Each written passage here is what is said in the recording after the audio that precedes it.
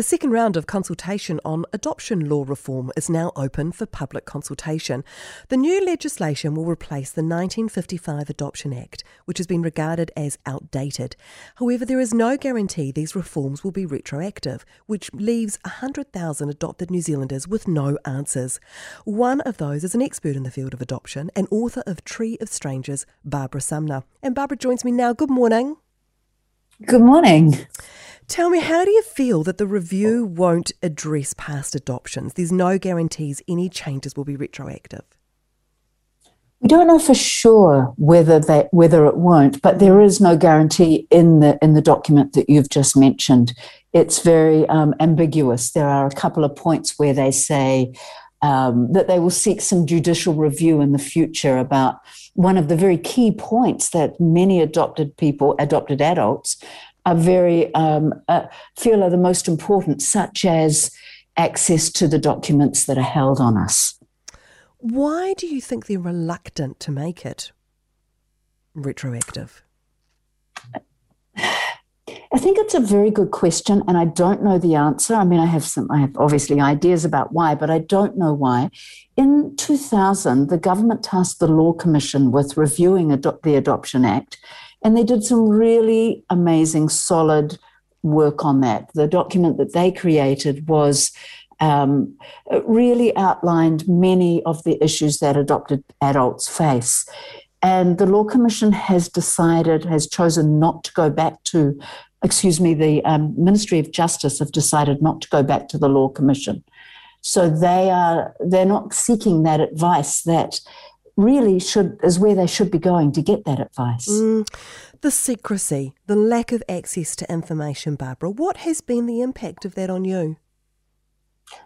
Well, I mean, I'm just like many people where all of us have a desire. All human beings want to know where they come from. We talk about ancestry and looking into that past, into our past, his family histories. It's considered to be, depending on where you look, the second biggest hobby in the world, which is, putting together family trees. And they say it's second only to porn. I don't know if that's true, but it's certainly everybody I know is interested in that. But the people who are adopted are not expected to have that same interest. They're not allowed that same right. And yes, you can use DNA and find your family, but not for everyone, even for many. But that when you do find them, that family is entirely social. You have no legal right to them. And reunion is a very fraught thing. We love those TV shows and, shows around people reuniting with their families, but they're so shallow. They don't talk about, you have no shared culture. You've missed the entire family culture. The kind of relationship you have isn't what you would have had adoption not separated you. Barbara, can I ask what efforts you've gone to try and access your own birth information? Oh, it's a really good question. I started in 1983 writing to the social welfare at the time, and I received back from them letters that just said, we don't know anything, we can't find anything, there is no record. And it always seemed just very strange to me that something as momentous as removing a person's identity, severing it completely and creating a new one would have no paper trail. We got to...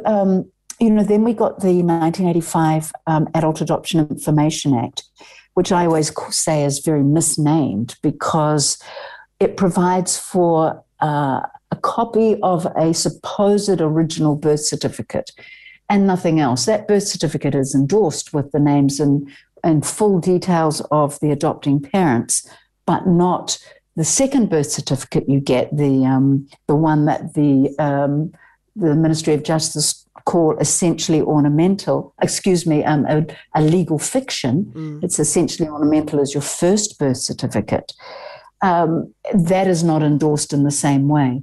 So I got hold of that, and then I continued to try and access the files that I knew that the Ministry of Justice held, plus Internal Affairs through births, deaths and marriages hold another document that anybody who is not adopted can pay $25 for.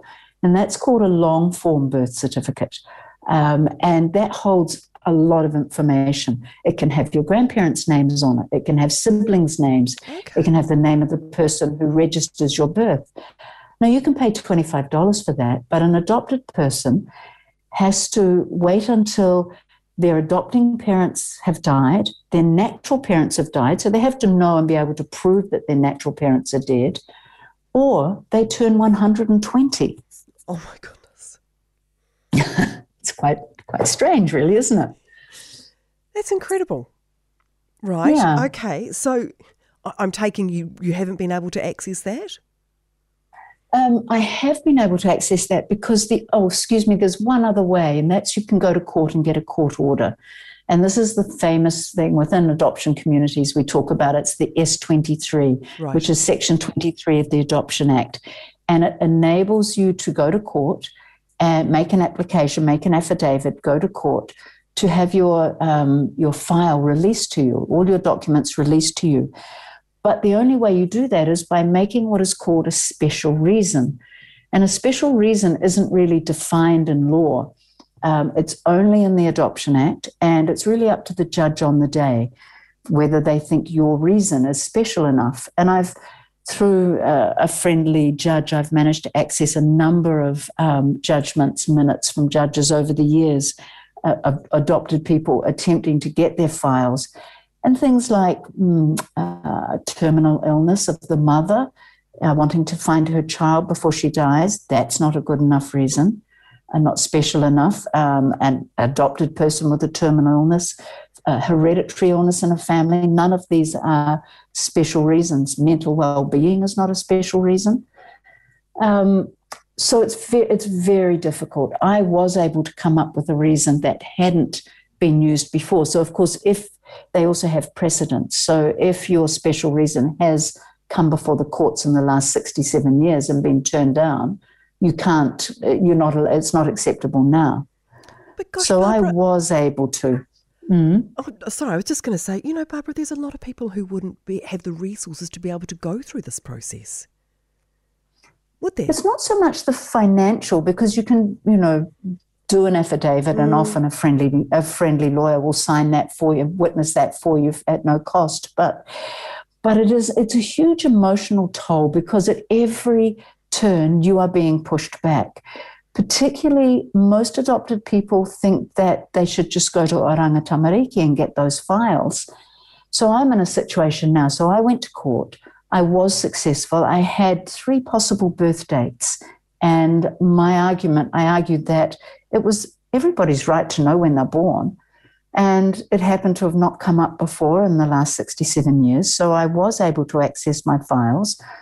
I managed to get what was held by Internal Affairs and what was held by the Ministry of Justice, which was deeply fascinating, very interesting. I mean, maybe 30 documents, doctors' reports and all kinds of small details. And Oranga Tamariki also hold adoption files, and they opened some of theirs to me, and they chose to then use the Privacy Act to redact a number of my documents. And so I've gone back to try and have those opened now. Remember I started this in 1983, and this is just ongoing right now.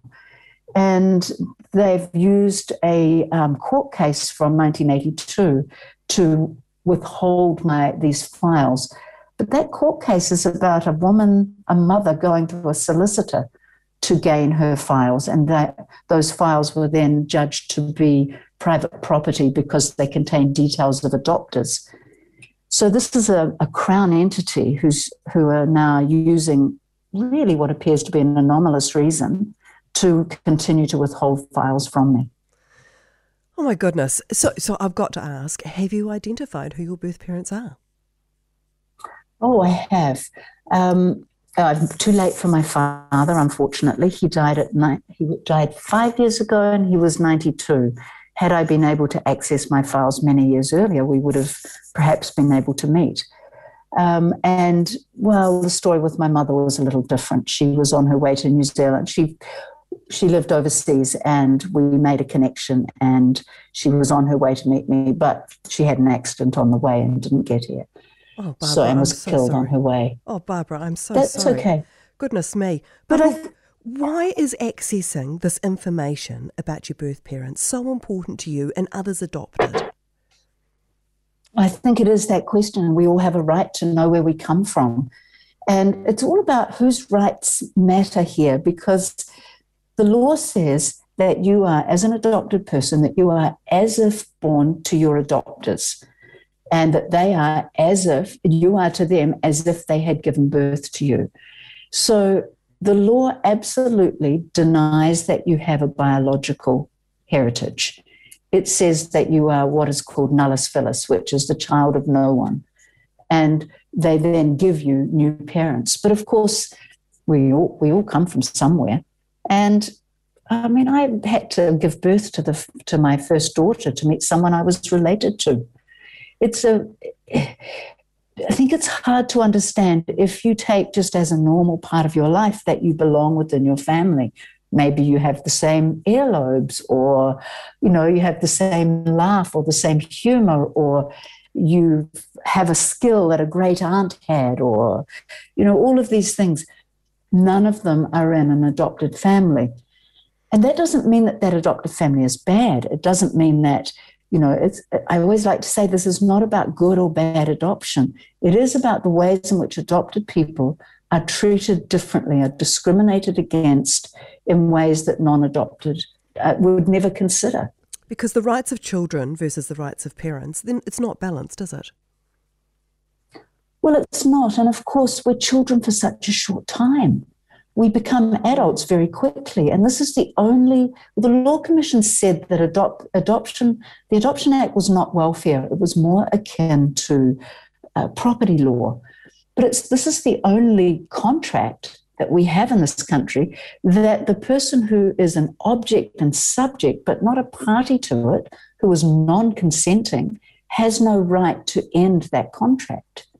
So something that was there in place for your care has to last your entire life and into your descendants, because they also have had their heritage removed.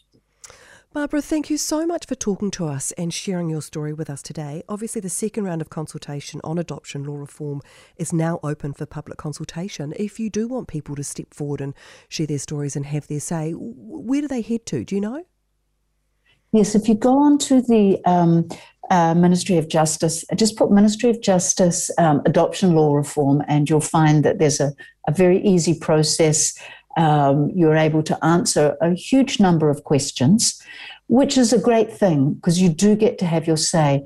One of the concerns that we have, though, of course, is that really the ministry should have gone back to the Law Commission and used their legal expertise rather than asking adopted people to weigh in on what. I mean, we should have a say in it, but we have to understand things like Succession Law, Privacy Act, Official Information Act, and most of us don't have a clue about those things. Barbara, thank you so much. Really good to talk to you. That was Barbara Sumner. 90% of parenting is just thinking about when you can have a break.